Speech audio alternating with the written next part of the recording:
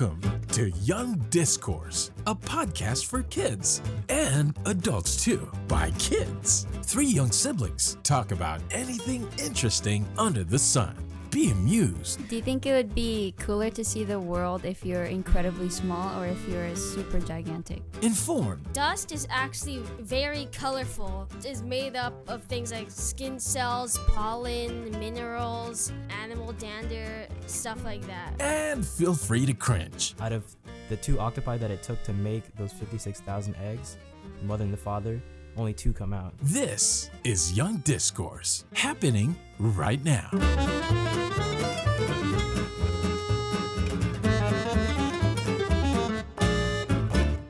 Hello everyone, welcome back to Young Discourse. I'm Isaiah. I'm Ben. I'm Melina. And today is another special episode where we ask an expert. Our guest today is a personal trainer working for Diakati, which is San Francisco's leading fitness specialist. He's also a professional dancer who formerly worked on the Hamilton cast. Was it formerly, or are you still? Yeah, it was actually, I worked in the San Francisco cast that came to town in 2019. And they did actually close during the pandemic, but they were originally supposed to finish their tour in 2020, I think September or so. So now they're actually coming back in 2021, August and September. So, but yeah, before. Okay. And he's also a Muay Thai practitioner who knows a lot about exercise and fitness. So welcome, Brandon Chan. Thanks so much for having me, Brandon guys. Chan, sorry. Yeah. Okay.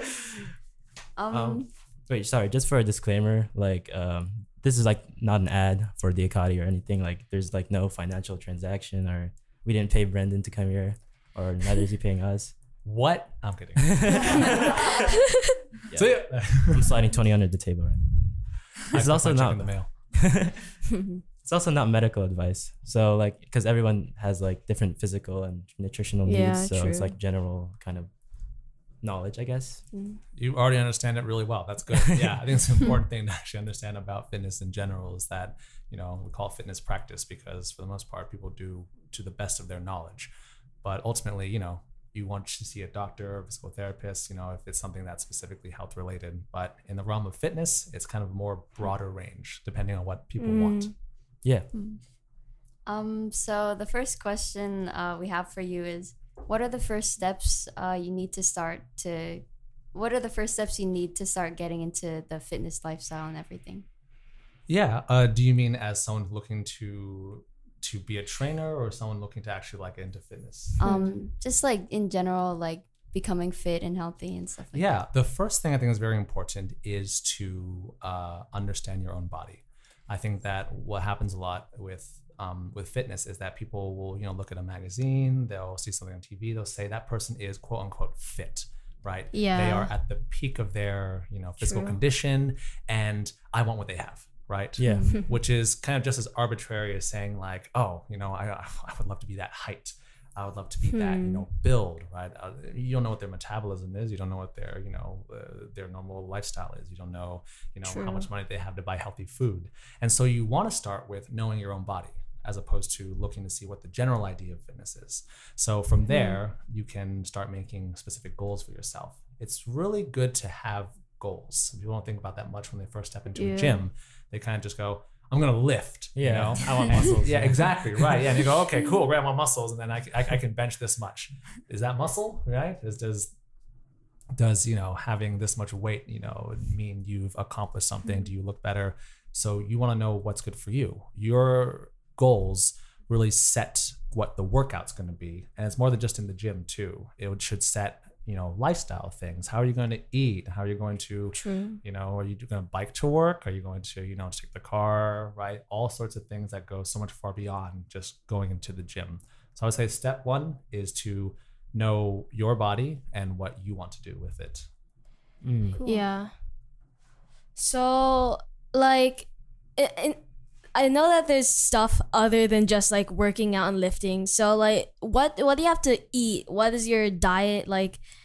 What's your recommendation, I guess? Yeah. Again, not professional advice here.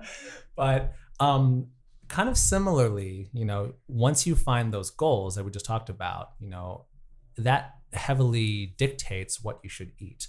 That kind of advice varies from person to person. What I feel confident about sharing across the board, whether your goal is weight loss, your goal is, gaining muscle, your goal is having more energy to be able to run a marathon, is just an overall thing is to avoid processed foods, I would say. True. And extra sugar. Sugar and processed foods, no matter what you're talking about, whether it's better energy, better, weight management, or strength, you're never really going to get very far if you're having a lot of soda or potato chips, and, crackers, things like that. I mean, just taking those out of the equation, going for more whole foods, right? Whole foods meaning, if you look at the box in the ingredient list, there's only 3 things or 2 things, you're already doing way better. If you look and you can't name, 75% of the ingredients on that box, this preservative and this chemical and that, then for the most part, it's not really going to be good for your body, So again, but then based on your goal, let's say, I want, if I want to gain muscle, I want to get big, right? Yeah. I have to eat, a lot of protein. I have to have, more calories in general, right? Well, if I'm, going for weight loss, why would you go down that route, right? I'm trying to lose weight. I'm not going to, bust out a smoothie and the chicken and then 3 cups of rice and this and that. So, but overall, I would say just having more whole foods is always a better healthy choice, even if it's not directly related to, whatever your specific goal is. It will help you be healthier, which I think is an important thing to think of outside of just, the growth and strength is, can I be healthier as a foundation? So I also know that you can never do it just instantly, right? So you have to have a schedule. So how do you? So what's your schedule like? Do you just wake up and start, or? I was actually curious about that. What is the best time to eat your meals? Because I heard that eating and then showering is not good, or eating dinner right and then before, sleeping. Yeah. It's there are many schools of thought about that.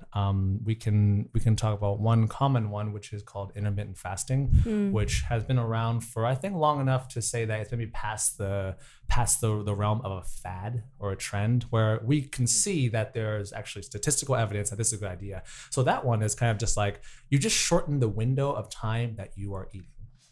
As in not you eat everything in 1 hour in one day. No. I meant like 7 a.m. through 4 p.m., right? That's when eating happens. It doesn't necessarily dictate what you eat or when exactly, but just kind of shrinking that time just allows your body to metabolize what it has more efficiently. Because you think about it, right? If you've ever felt this before, I don't know if you guys ever felt this before, you have your ice cream right before you go to bed. One, you're totally wired and I don't want to sleep. But also you sleep and that ice cream, you're the most inactive you're going to be. That ice cream is not going to get processed through your system like it would if you had it before you went out to play, outside, play some sports or whatever it is, and your body is now using that energy, right? So that's a pretty common one. You don't want to eat right before you go to bed, and then it just kind of sits there and you might feel a little stale when you wake up, basically. But another common one would be to say that you want to have a certain amount of protein in and around the time that you are exercising, because you think about your body, exercising, let's say with weights, means you're really straining those muscles. They're kind of breaking apart the fibers. And then when they rebuild stronger to adapt to what you're doing. That's what, hypertrophy is. You want to have protein during that time. You want to have something to kind of feed on, to build off of. You ever think of proteins as building blocks? That's what your muscle needs to feed on, So there's that. That's all, again, a very condensed version of, of what, diet is. But I will say that diet is probably equal in importance to the exercise, And people tend to think I'm just going to work my way out of this bad diet, or I'm going to exercise my way into a 6-pack, but I'm not going to change any of my habits, right? Yeah. It is incredibly hard to do it that way. So you always want to think about what you're eating on top of, what your exercise routine is and what your goal is as well. Again, depends on what you want to do out of it. Okay.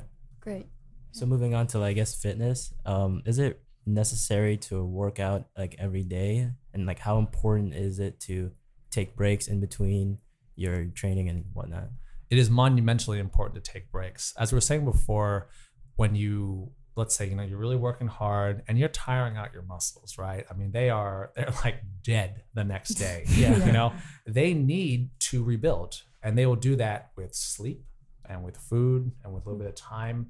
And that fatigue, goes away in terms of the strength. If you work yourself through that and you never give it time to recover, then you actually work the opposite. You'll start to kind of wear down your muscles because they have basically, just beating it down. Think of anything else you do, right? Like, can you play basketball with your friends, do it for a couple hours, you're tired. Go back tomorrow, you're good. If you do that for 5 or 6 hours in one go, I mean, then you're just like completely wiped. And you're probably gonna have to wait a few days until you actually feel good about doing it again. So rest days are incredibly important.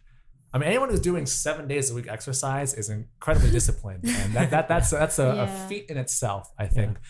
But you should always leave at least 1 day of a break after a particularly hard workout, or if you're going kind of mild, right, and you're not really pushing yourself to that, that cliff of a workout. It's like, it's like the last push up, right? Yeah. Then you might not need a long break or anything, but rest for anything is always worthwhile. Yeah. So especially when you're really pushing your body.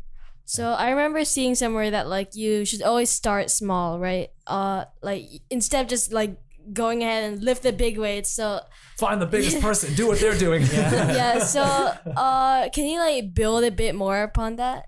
Yeah. I'd like to liken that to anything else, right? If I told you, hey, I'm gonna teach you how to dance, right? Or I'm gonna teach you Muay Thai. Let's go teach you martial arts. You've never done it before. I am not gonna throw you in the ring with a fighter and say, okay, beat him up, beat her up. Yeah, not like in yourself. A movie, like you learn everything in 1 week, become the strongest fighter. I love montages like that. Yeah, they just go, are you ready? I am ready. Great. You'll be ready in 4 minutes. One song, and then you're an expert. Eye of the Tiger plays, and he just becomes buff. I mean, Eye of the Tiger plays, okay, and then some growth is about to happen. So anyways, no, you always start small, and that's something that in the training realm is something that sometimes you might need assistance with, because it's not just starting small like lightweight. It's also starting with doing things properly. That can be considered, starting slow, is that you really focused on form. You see someone, if I said, hey, do a pull-up, right? Okay, we all understand, put your hands on a bar and try to get over the bar. How are you gonna do that? You're gonna kick your legs like Super Mario, or just like grab your elbow on top, like you wanna, have good form, right? Or, a lower weight, or, really focus on stability, right? Maybe your muscles aren't used to moving this kind of way. So you don't wanna just like suddenly throw 70 pounds on top of it and then go, I hope I can lift this, if not, it's on my face, right?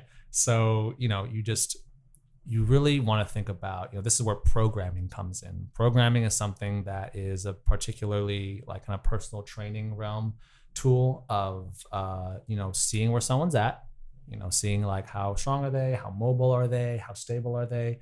Then you say, okay, we're going to work on, stability in the shoulder, stability in the hips. We're going to work on balance. It's not, we're going to work on bench press or deadlifts, right? It's just, you kind of go into like figuring out where you can build a foundation of strength, and then you build on top of that. If you jump right into doing heavy weights before the body has any idea how to do it properly, you're going straight for an injury, which happens all the time. So kind of sounds like, of course, obviously, right? But no, people will just be like, summer's in 2 months, I need that six pack. Gotta get that summer body. Exactly. And then they just go and wreck themselves, and the injuries, it's awful. So always, build smart, build slow. So when you're building strength, how would you weigh like the amount of repetitions you do versus like the weight versus the range of motion or your technique? Like which one is the most or which are the most important to focus on? Yeah, it's funny, if you saw like an average trainer's like programming, it'll literally say exercise, weight, sets, reps, notes on form, rest period, like all those things kind of come together. You know, for good programming, you want to be able to hand that to a client and say, all right, you have this, you know exactly what to do. You know, even like the rate of like, how fast is the down part of the push-up? How fast is the, you know, up part of the push-up? As far as like, I mean, order of operations or importance, I mean, you should always start with a smart weight, I would say, you know? Yeah. After that, it's unlikely you're going to accidentally do 20 sets, right? Like you won't get there if the weight is too high anyways. So I think it's just good to know, you know, start like, okay, right. Again, like once you have good form, let's say, and you know how to do it properly, you actually start doing the exercise. We definitely want to make sure you're at a weight that you are working efficiently, right? Too light, you're not really going to exercise. Too heavy, you're going to do like 3 reps and then you're completely burnt for the rest of the day. So that's useless, right? So you kind of want to find a weight that is efficiently, that you can work through efficiently, as in it'll help you grow the most. Yeah, like a medium. Right, yeah, a medium is good, you know, just to start. And, you know, even light is good for a warm-up. Get a medium in there, you know, that's how you see sets build, people adding weights to things. And then heavy, you do at the end, you know, you don't do as many, obviously. So weight and reps usually work inversely. You could think of like the higher the weight goes, the less, you know, less many times you can do it. But each combination of weight versus reps and sets has its own purpose. For instance, if you want to get big muscle, the fact is you have to lift heavy weights. That's what, you know, gets the size. But if you want to have endurance, if you want to be able to do something for a long time, then you go lighter weight and you do like 30 of them. Now your muscles are, you know, like accustomed to doing things for a long time. Yeah. So that just, again, kind of depends on what the goal is. I'm going to be saying that a lot, so bear with me. I'm very goal oriented when it comes to exercise. I hate I want 6-pack, you know, mentality. Yeah. Is there a way to find a balance between like an exercise that's not too challenging that it like breaks your body versus not too light that it doesn't train your muscles? Or the person who is most qualified to know that is the person exercising, I would say, because ultimately only you can feel how much you're straining or not working, you know. Just say a good trainer should also see those things, you know. But sometimes, depending on what kind of person you are, maybe, you know, when you hit adversity with something difficult, you're gonna push right through it no matter what, and then you're doing all this terrible form and you hurt yourself. But, you know, maybe you're someone who doesn't like to, you know, like doesn't like to feel uncomfortable. And that person might need someone to say, hey, you know what? You can do more, and it's going to do more for you. You know, happens all the time when someone goes to exercise and they do the same exercise for years on end, and their body doesn't even get any kind of fatigue from it. But, you know, you have to know yourself, right? And a good way of knowing is to work your way up from a low, you know, weight or difficulty or intensity. And then when you kind of hit that upper limit and your form starts to, I don't want to say crumble, when your form starts to you know, give away a little bit because of how difficult it is, then you've probably hit your upper limit. You should never go past the point where your form cannot maintain itself. If you have to compromise by shifting one way or another, or one side stronger than the other, then I think you've gone too far, and that is a ticket to injury. But to go back to your question, you know, it really just depends on, you know, how aware you are with how much you're struggling, you know, struggle being the goal, not the detriment. Yeah. And for like someone who can't afford a personal trainer, for someone who's like broke. Hey man, I was a dancer, okay? I totally get that. Planet Fitness for me. Yeah, Sorry, for someone who doesn't have enough money, or like would rather not spend their money on that, what's like a good effective way to exercise and, you know, get fit? Yeah, you know, it's funny because I would say that how money plays into fitness is much less about like, I can't, you know, get to this nice gym, or I can't get this really expensive trainer. It's actually more about how difficult it is to commit. People, I mean, I'm just saying this outright, but like people who have, you know, a lot of money, the benefit there is not that they are motivated and the money is, you know, the byproduct, and therefore they can get all the best stuff. Usually it's they have the money so they can hire someone to push them along, right? Yeah. Because it's because ultimately if you're trying to exercise and you really, you know, are goal oriented, you know, in your health, then in this day and age, go on Instagram, find daily workouts with someone, go on YouTube. I do that at home during the pandemic. It was myself, my girlfriend, we just like every other day, just go on YouTube, 10-minute this workout, 10-minute that workout. There is so much stuff out there. What makes it difficult, of course, is committing to it, because we're on our own. I'm on my own normally, right? True. To say, well, I, you know, just finished dinner and like I haven't done my workout today. No one's telling me to do it. That's on me, right? If I paid a trainer, they could just say, "Hey, it's Wednesday. Are you coming in?" Right? You already paid me, so yeah, because like you can't procrastinate on that. No, yeah, I know. Because like by yourself, you're like, "Oh, I'm gonna do it tomorrow." Oh, I know it's next like, day. no, we yeah, scheduled today. Yeah. Yeah. Exactly. Yeah. You paid for it already. So Exactly. No, that's a great motivator. Seriously. Yeah. You say, I have a cancellation You don't want to policy. lose your money. No, and that'll do it. Yeah. But, you know, to respectful though to those, you know, who don't have the option to go to a nice gym and have a personal trainer, it is most definitely harder, you know. But I would say that you have to, you know, make the time for it no matter what. You start with just, you know, trying to be on a schedule, try and think about what you really want, you know, and that will affect the other choices in your life outside of just getting a personal trainer. I think people like to think of that as like the kind of, you know, the streamlined version of getting fit, which maybe it is, you know, but there are plenty of people who get up in the morning, go out for their jog before they have to take their kids to school or make breakfast or whatever it is, and, you know, just make that time. And again, unless it is, you know, like physical therapy prescribed exercise, you know, it's kind of a different thing. You know, if it's just like you just want to work out, you just want to exercise, have a better fitness lifestyle, I mean, go play basketball with your friends, you know. Like I've done that. That is the craziest cardio out there next to Muay Thai and dancing. But yeah, there's so much more than just going into a gym. I kind of like to people to understand, just because the gym can kind of be a gross, you know, like intimidating place sometimes. It really can be, you know, just like ask anyone. That is the case, you know, and not everyone wants to go to a gym, but I think everyone should want to try and be healthy. So I don't want to think that, you know, just because you don't have a personal trainer or access to a gym, that you can't make good choices. Again, like just start with diet. I mean, boy, that just is such an important thing in the realm of health. So yeah, I can definitely relate with that. Like during the pandemic, my gym class was just watching HIIT videos, which is a high intensity interval training. Yeah. No one wants to do that in their living room. I'm just kidding. I do that in my living room. Yeah, that's exactly what I was doing during the COVID. So yeah, I guess afterwards I didn't really find the motivation to do it again.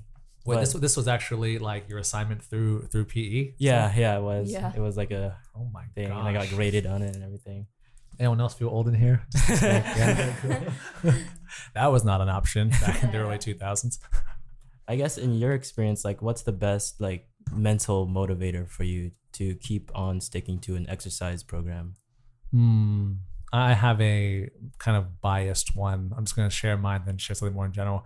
For me, being a dancer as a like, that is someone dropping weights. If the mic's picked up any of that, we are inside the Diakati facility right now. Don't drop weights. Like for me, the motivator actually was just, you know, like I have to have a certain amount of fitness just to work. So that one's a very unique one. That's not most people, I would say. But like, so that would, you know, keep me just going, okay, I have to be able to perform a certain, you know, like I have to lift a partner in a show. I have to be able to have the endurance to do, you know, this dance for 2 hours or whatever this is. And so that's an easy one. When it's actually required, I would say that, you know, then you make the time just like anything else to kind of perfect your trade. You know, that's one. But in general, I would say the important thing for fitness is that you should see it as a way of maximizing, you know, your happiness. I know that's not usually what people are thinking, because it's usually more the realm of like, oh, I'm just gonna look good, right? Or like, oh man, bigger muscles than that person, you know, whatever it is. But it should always be kind of in the realm of self-improvement and you know, your body, I like to say this, your body is the vessel in which you experience your entire life through. So why would you not want to take care of that, right? Yeah. And that might not translate into, okay, gym 3 times a week and make sure I jog this and that. But, you know, better health, I like to think usually means, you know, a better quality of life.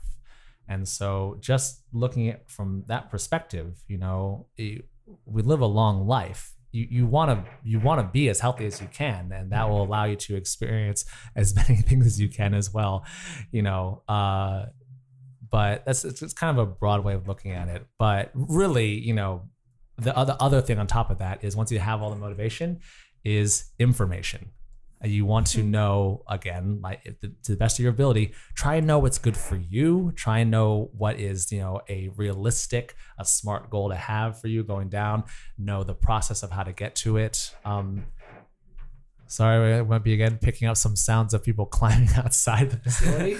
We are in the middle of it right here. Yeah, we're in the gym. So, I want to talk about more of like the mindset, because we've mostly just been talking about like what you actually do, but Yeah. I want to know about like what you have to like set your goals as your motivation, because I know that motivation isn't enough, right? You have to have self-discipline and You do, yeah, that is. And if we're just to go back to kind of the personal training realm, I mean, that's usually what we call the accountability, you know, of exercise. You know what you need to do, right? Everyone understands if I exercise regularly and I eat better, then I'm going to be more healthy. This is not, you know, like new science, right? Yeah, no, this is not surprising to anyone. But of course, like, okay, where do I start, right? And that is where I think, you know, that's where I think makes it a lot easier to stick to your program is you know what you have to do. If you're kind of going or you're taking this video and you're not, you know, seeing progress, people get, you know, people get really unmotivated or discouraged, right? Because they go, oh, I do this, but I'm not seeing that result. This is all I want, right? Well, maybe, you know, you could change your goals a little bit. You should try and shift your mindset about how you want to progress. And then, you know, being able to then, you know exactly why you're doing what you're doing is going to be conducive to your goals. And I think that, again, information is kind of the main thing there. You want to, you know, really get in touch with, this is what I'm doing, this is why I'm doing it, and this is what I hope to achieve at the end. Otherwise, you're kind of jogging down this, you know, path with no real end in sight, and you're wondering like, man, why am I exerting the effort, right? yeah. So I think that's part of it, is just clarity, you know, about what you want. And that makes it so much easier to say like, okay, cool, great. That's why I'm doing this.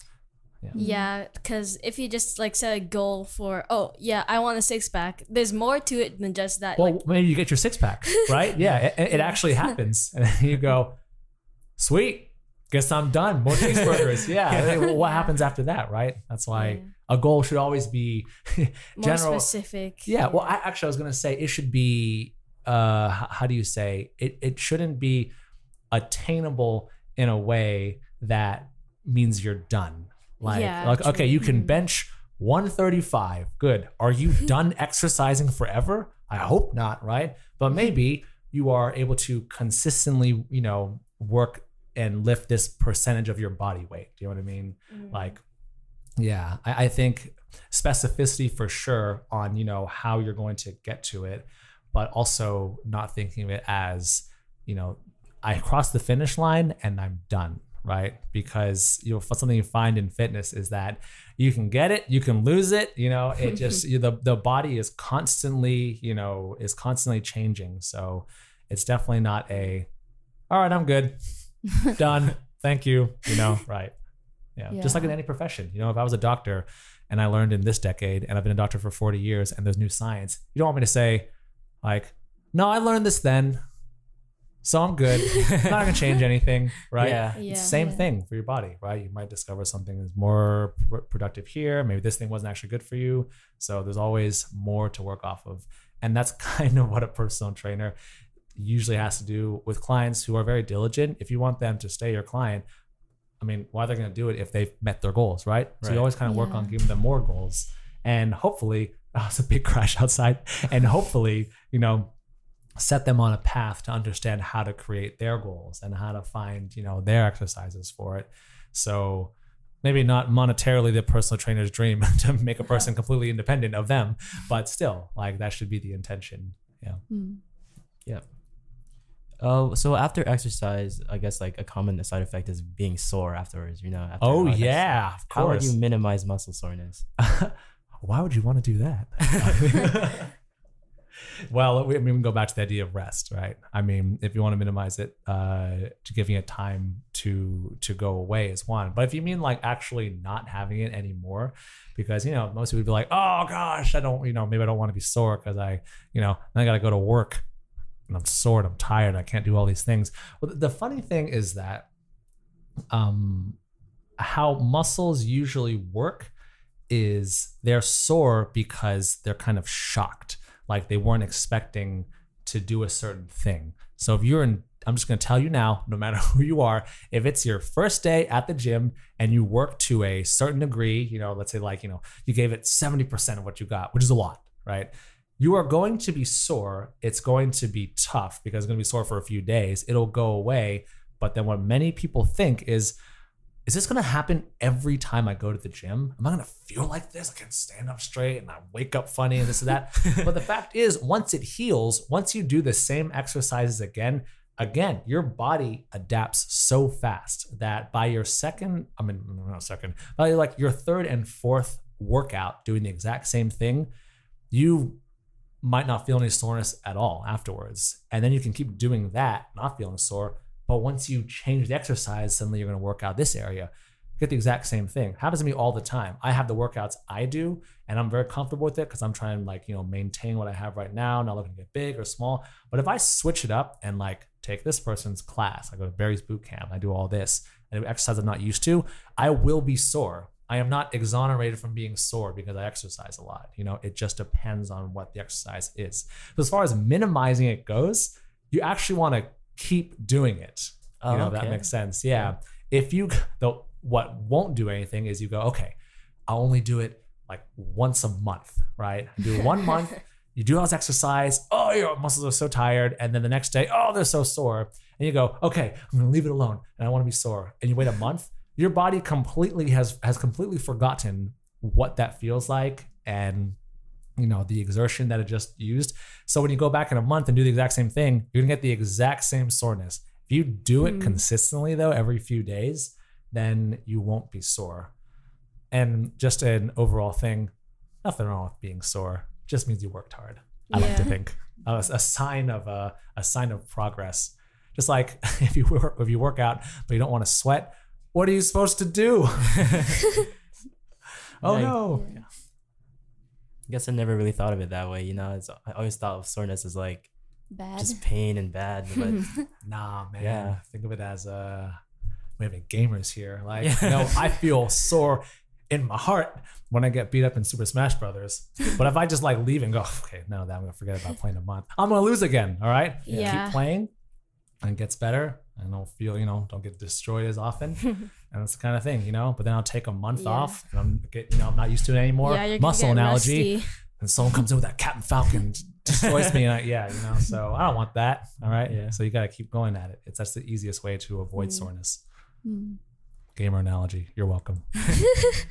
So are there any common misconceptions about exercising and working out? Like a billion. Ooh, we have to unpack this one. Let's see here. Let's say, I think one of the most common misconceptions, maybe not, this is my personal opinion, but I would say that if someone can lift more than you can, they are stronger than you. I think that's a big thing that happens in gyms or amongst your friends, if you have a workout buddy, whatever it is, that, you know, this person can, that's just using examples, just like this person can curl, you know, a 40-pound dumbbell and you can only do 20, you know, and you say like, shoot, this person's stronger than me. And so how do I get to there? And going back to the very first point we said earlier is body types. people. If any of you follow like a martial arts or boxing, you know that a 140-pound boxer would never fight in a professional bout against someone 180 pounds. It's not about skill. It's not about strength. It's about technique. Yeah. I mean, you want to measure those things against each other, right? So you want so if someone can do this, maybe they are also 50 pounds heavier than you, right? Or they're taller, or they can, they just like, you have to think of each person as an individual in their own right in the fitness realm, right? Yeah. So you don't want to just go in there and say, well, like, this is how much I can lift, but this is how much everyone else lifts. Maybe you're 110 pounds and you can lift twice your body weight that someone 200 pounds would never be able to do. Your relative strength is yours, right? They call it pound for pound in boxing, right? Because it's like, you want to see how much someone with this body type can match up with someone with the exact same body type. Yeah, now like, you are measuring actual technique, right? Yeah, like maybe like a sumo wrestler or something. It's like not like the world's best fighting champion can be a sumo wrestler in a wrestling match. There's right? a completely different mediums, right? So you don't say, oh shoot, I'm not strong, because this no. It's all, you have to figure out what your strength is, if that makes sense. Yeah. Okay, let's see here. Sorry, you're gonna cut me off at some point because of all the misconceptions in the gym. Oh boy, there's all sorts of. Another one is, I would say, not anything particular, but form. Thinking about form. A lot of people, will have their own opinions about just like, this is how you properly do this exercise or that one. And there's a lot of people who are right, a lot of people who are wrong, a lot of people who are just, like they're generally trying to, be wary of it. But what often happens is, the way one person wants to work out, is probably not really a good way of doing it, but it makes them happy and makes them feel strong. That someone else should definitely not do. Yeah. So again, you just looking at other people and how they're exercising, and I think that form is a big thing that kind of falls apart often, actually, with people who just go into a gym and think, I gotta lift, and have no idea what they're doing. Like, you definitely, maybe using a machine wrong, you're using the wrong muscles. Like, there's all kinds of things that can go wrong. And that is actually dangerous. So you don't want those kinds of misconceptions. That's for sure. Yeah. So is that it? For misconceptions? Yeah. No. But you can move on whatever you like. Yeah. So can we move on to your career path and like how you got into fitness and everything? Yeah, it's kind of a funny thing. It's just, fitness has always been part of my life, just because like I've been dancing my entire life. So to a certain degree, I had to, like, be fit enough to do the things that were required of me. Starting with, like, I went to Lincoln High School in San Francisco, and there was a b-boy club there. And that's kind of the first time I learned that dancing, oh man, it requires a certain amount of athleticism, right? Yeah. And so moving on from that, going into ballet and modern in college, and then actually dancing professionally, like, it became more and more a part of, like, before it was kind of fun, and also as a teenager, it's like, yeah, I want to look good, right? Now it's like, no, I want to get a job, right? And I have to be able to do certain things, not, bench press something, but like, just to be certain, to have a certain athleticism and fitness, like, was important for work.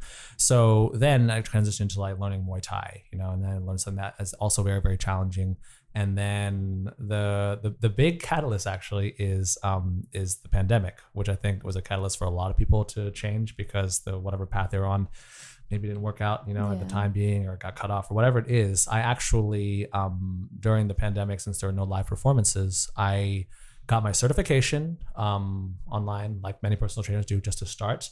I've already been the kind of person who would bring my friends to the gym for fun and make them work out and make them super sore. It was great. Yeah. And then they wouldn't come back for a month, full circle. So, yeah. And so I like kind of enjoyed, I like pad holding. I like teaching my friends how to do Muay Thai as well. And I just thought, well, I enjoy doing this so much. I've always been someone who just like prefers to do the things I actually enjoy, which is why I dance. Not that it's the easiest career, but I like it. So that's a big motivator. Yeah. And after getting my certification, actually, it's how I ended up here at Diakati. This place itself, just a quick thing. Really, it's a personal training facility, and they have an intern program for new trainers to kind of help them get on their feet, learn how to program, learn how, like whatever they need to know, more business, more marketing, more anatomy, more exercise science, more nutrition science, whatever it is.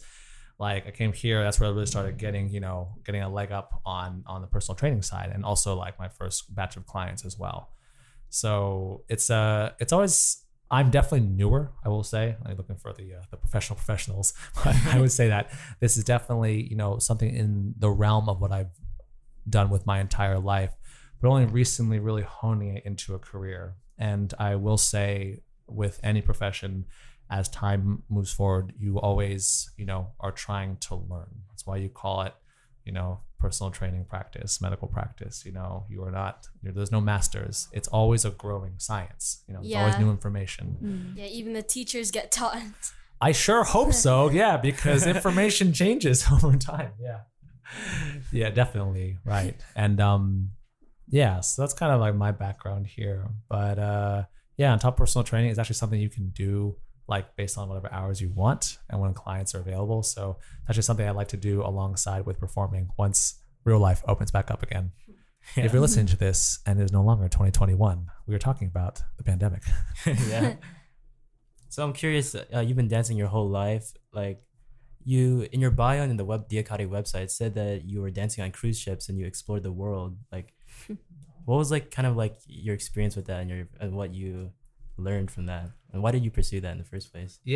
So for me, I when you're getting a dance degree, there's not super clear. I mean, I guess there is like a clear path of like what you're gonna do. You're gonna dance, but it's like not that many jobs. So one of the ones I learned about was dancing on cruise ships, which is cool for a college student, because like I just graduated. I have no money, I like, and cruise ship dancing is basically like you live on the ship, you perform on the ship, you eat on the ship, and you travel on the ship, right? It's like your entire life. And so that's your home. It is your home. It's your home away from home on the sea with no cell service.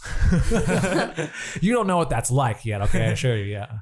But yeah, so that experience was basically, my first job out of college, and it was actually also the first time I really started going to the gym. Just kind of bringing it all back here. But I actually, through the wonderful reality of not much to do on a cruise ship when you are sailing on the sea for 3 days straight, going from one island to another, is I started going to the gym. I started working out, and I started seeing the kind of like changes it caused in the body, and I was all about it. And then that's how actually that started.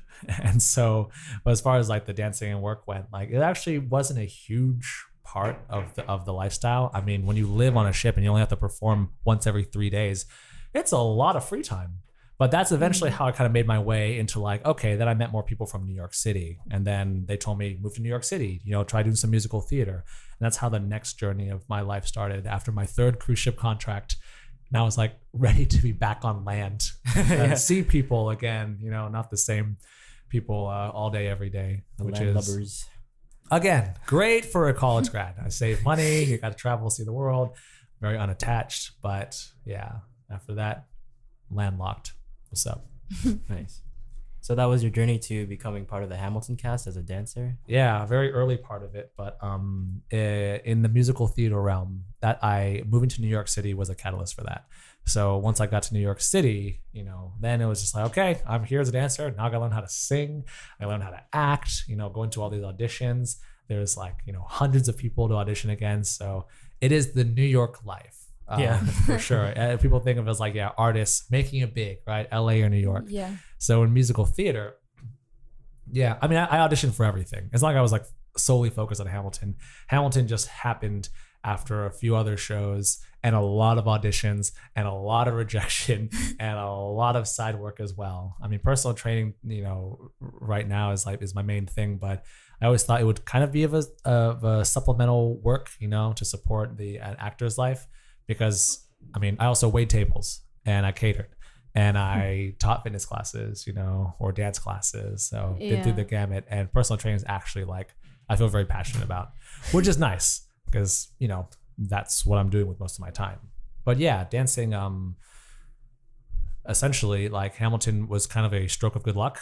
Like I had been auditioning for it for 2 years with no luck.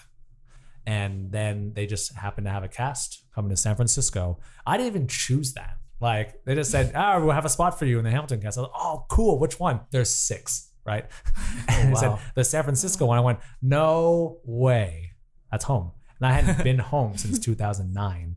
And the contract started in 2019. Wow. So it was like a 10-year homecoming of everyone being relieved that I actually did something with a dance degree. That was like when I was born. What? 2009? Are you kidding me? Shoot, I was about to bring up all my favorite 90s bands. All right. 2009, really? All right, when were you born? I was born in 2004. Oh, that's better. Better. Great. I was still in middle school then. It's a good time. I'm actually. Oh, you go ahead. How was your experience in the Hamilton musical and stuff like that? Oh, it was awesome. It's a great show. You know it's a great show because I'm going to assume that most of you don't know musical theater or watch it. The average person doesn't, I would say, you know. Yeah. But you've all heard of it. Yeah, Yeah, we were actually obsessed with Hamilton In like, middle fifth school, grade. we Yeah. were big What? fans. Yeah, What? my sister especially, like, there's, and like, apparently the fans were like called Hamil Trash or something. Trash. I don't know. Hamel Gold, Yeah. please. Yeah. Hang on a second. Okay, here's my test though. Name another musical. Be More Chill. In the Heights. Hey, okay.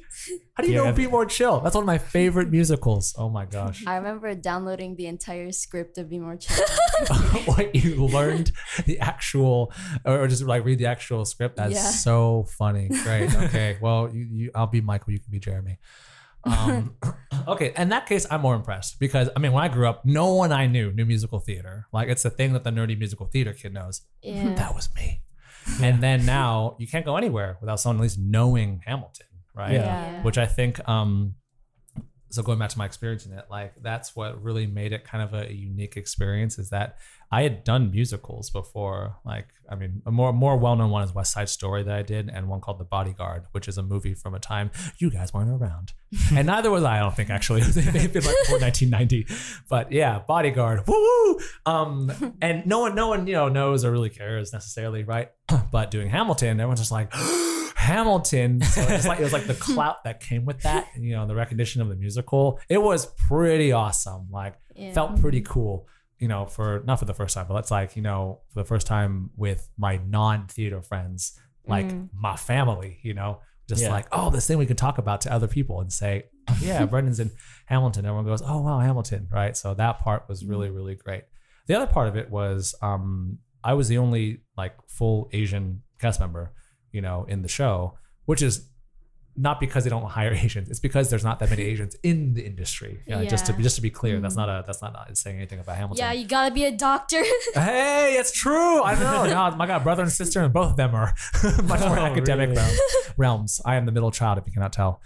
And so being the one Asian in the cast, also meant that, when we did things like EduHam, which is where they invited high schools to come and actually see the show. It'll happen at some point.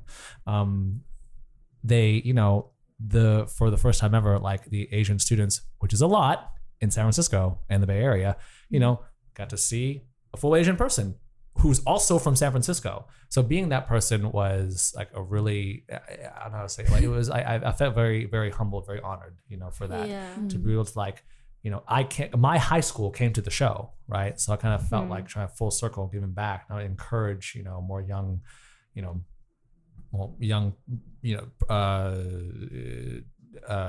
how do you say, like, children of color, I would say, or of the BIPOC community to actually like be engaged in this kind of thing, especially because Hamilton, as you know, is a show about the 1700s, but everyone's a person of color.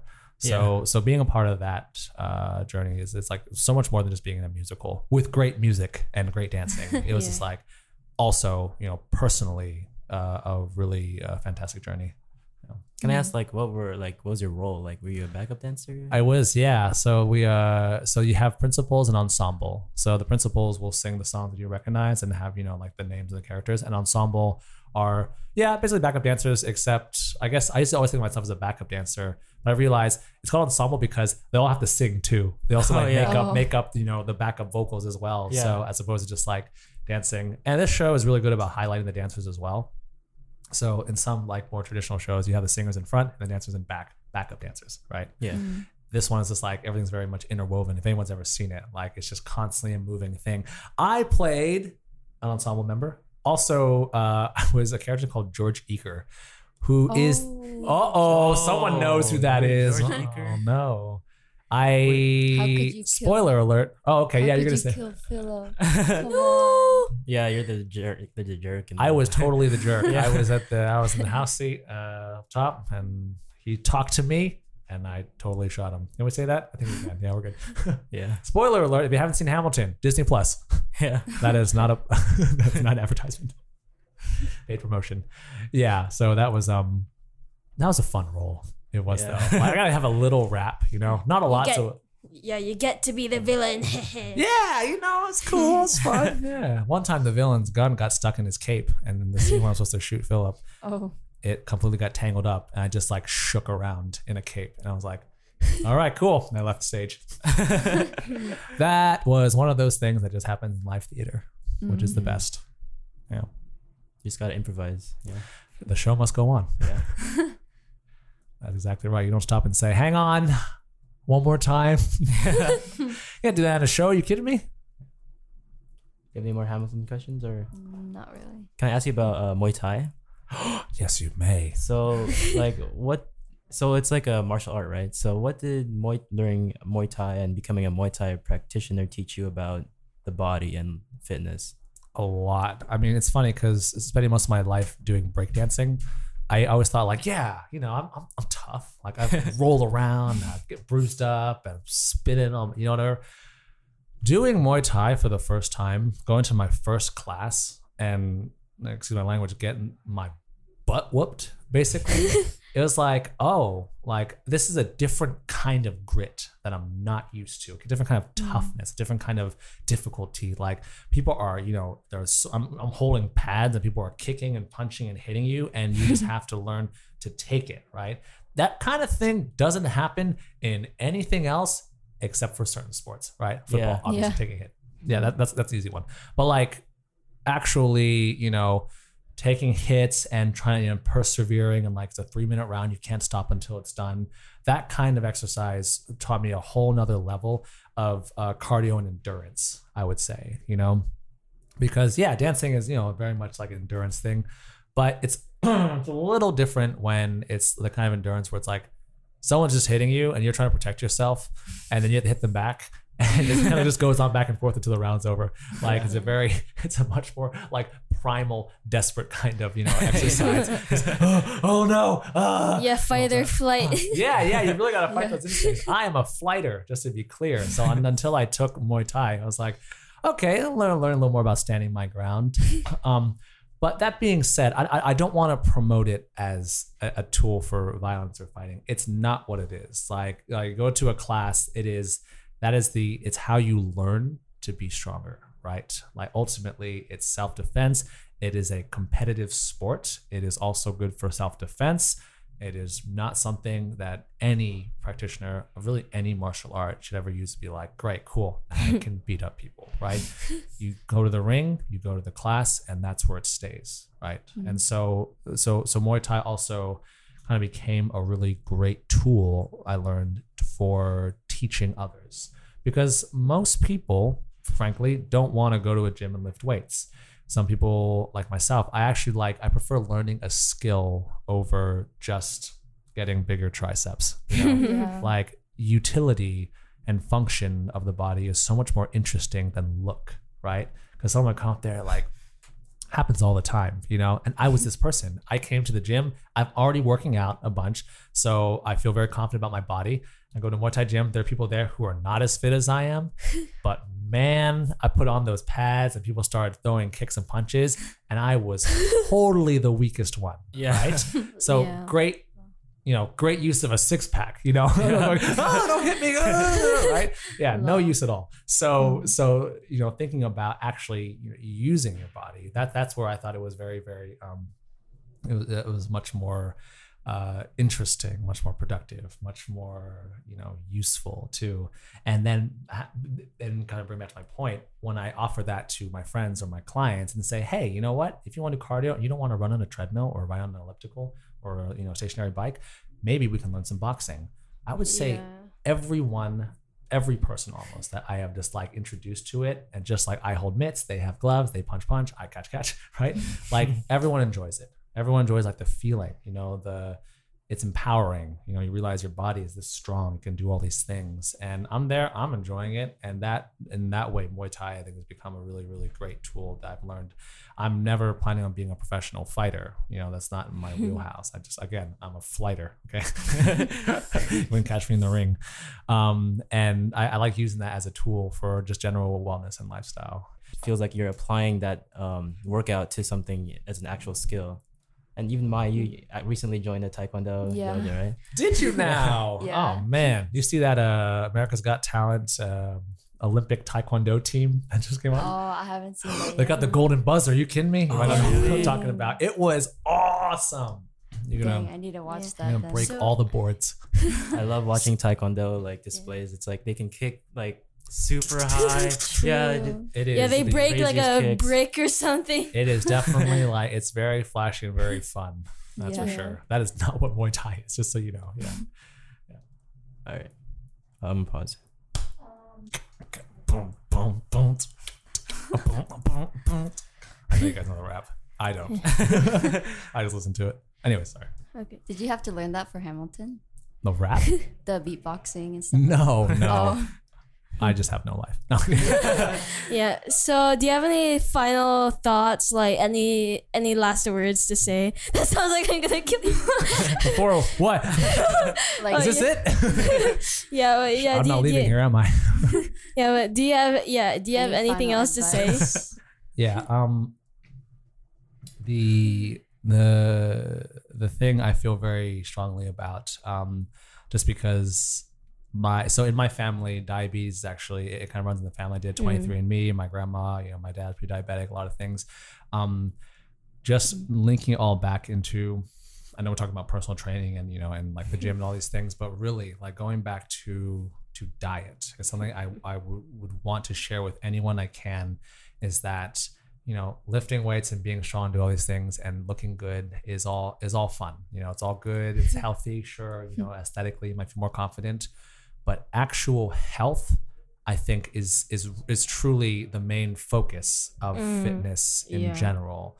Like I would say there's no point, if you're going to, build up this big, strong, whatever, and durable, long distance, everything body, if you do it and then once you're done, whatever, right? And you're just like, okay, I did it, and then I'm just gonna eat whatever I want and do whatever I want, and and ultimately probably end up very unhealthy because of that. Like there was no point. I mean, not no point. Like to do, to challenge yourself and do amazing things is in itself a benefit, but in the realm of fitness and lifestyle and health, I think the main thing everyone can do, because not everyone wants to go to the gym, is everyone can try and eat, more healthy. And I truly believe that, like in the realm of, like I know I'm more prone to diabetes as well, just like all my, parents, grandparents, everyone is. Like I know that eating well is the best thing I can do to combat that, because this is America, right? Like the thing we really have to worry about, is the health of the citizens, and that is not a lack of personal trainers. Okay, like there was no personal trainers long before, like the obesity and diabetes rates started to go up. And I think it's really diet that, do your research, try to make better choices, whole foods. There's no reason ever, I think, to just drink a bunch of it's like soda all the time, or just like have beer every night. Let's like you really should take care of your body. It's what you have, it is yours, and for better or worse, you're stuck with it, so you should take care of it. Unless the future happens and we have surrogate bodies and robot control. I don't know. Yeah. Until then, until then. Yeah. Yeah. Otherwise, Okay. yeah, that's all. Yeah. Thanks so much for your wonderful Okay, questions. I guess that wraps up this episode. Thank you for listening, and you can email us at Young Discourse, and the discourse is, as you probably already know, DISKORS. Thank you, Brendan Chan, for being our guest on this episode. Yeah, thank you for everything. My pleasure. Thank you for knowing thank Be you. More Chill. It's a good musical. Last plug. All right. See ya. Bye. Peace.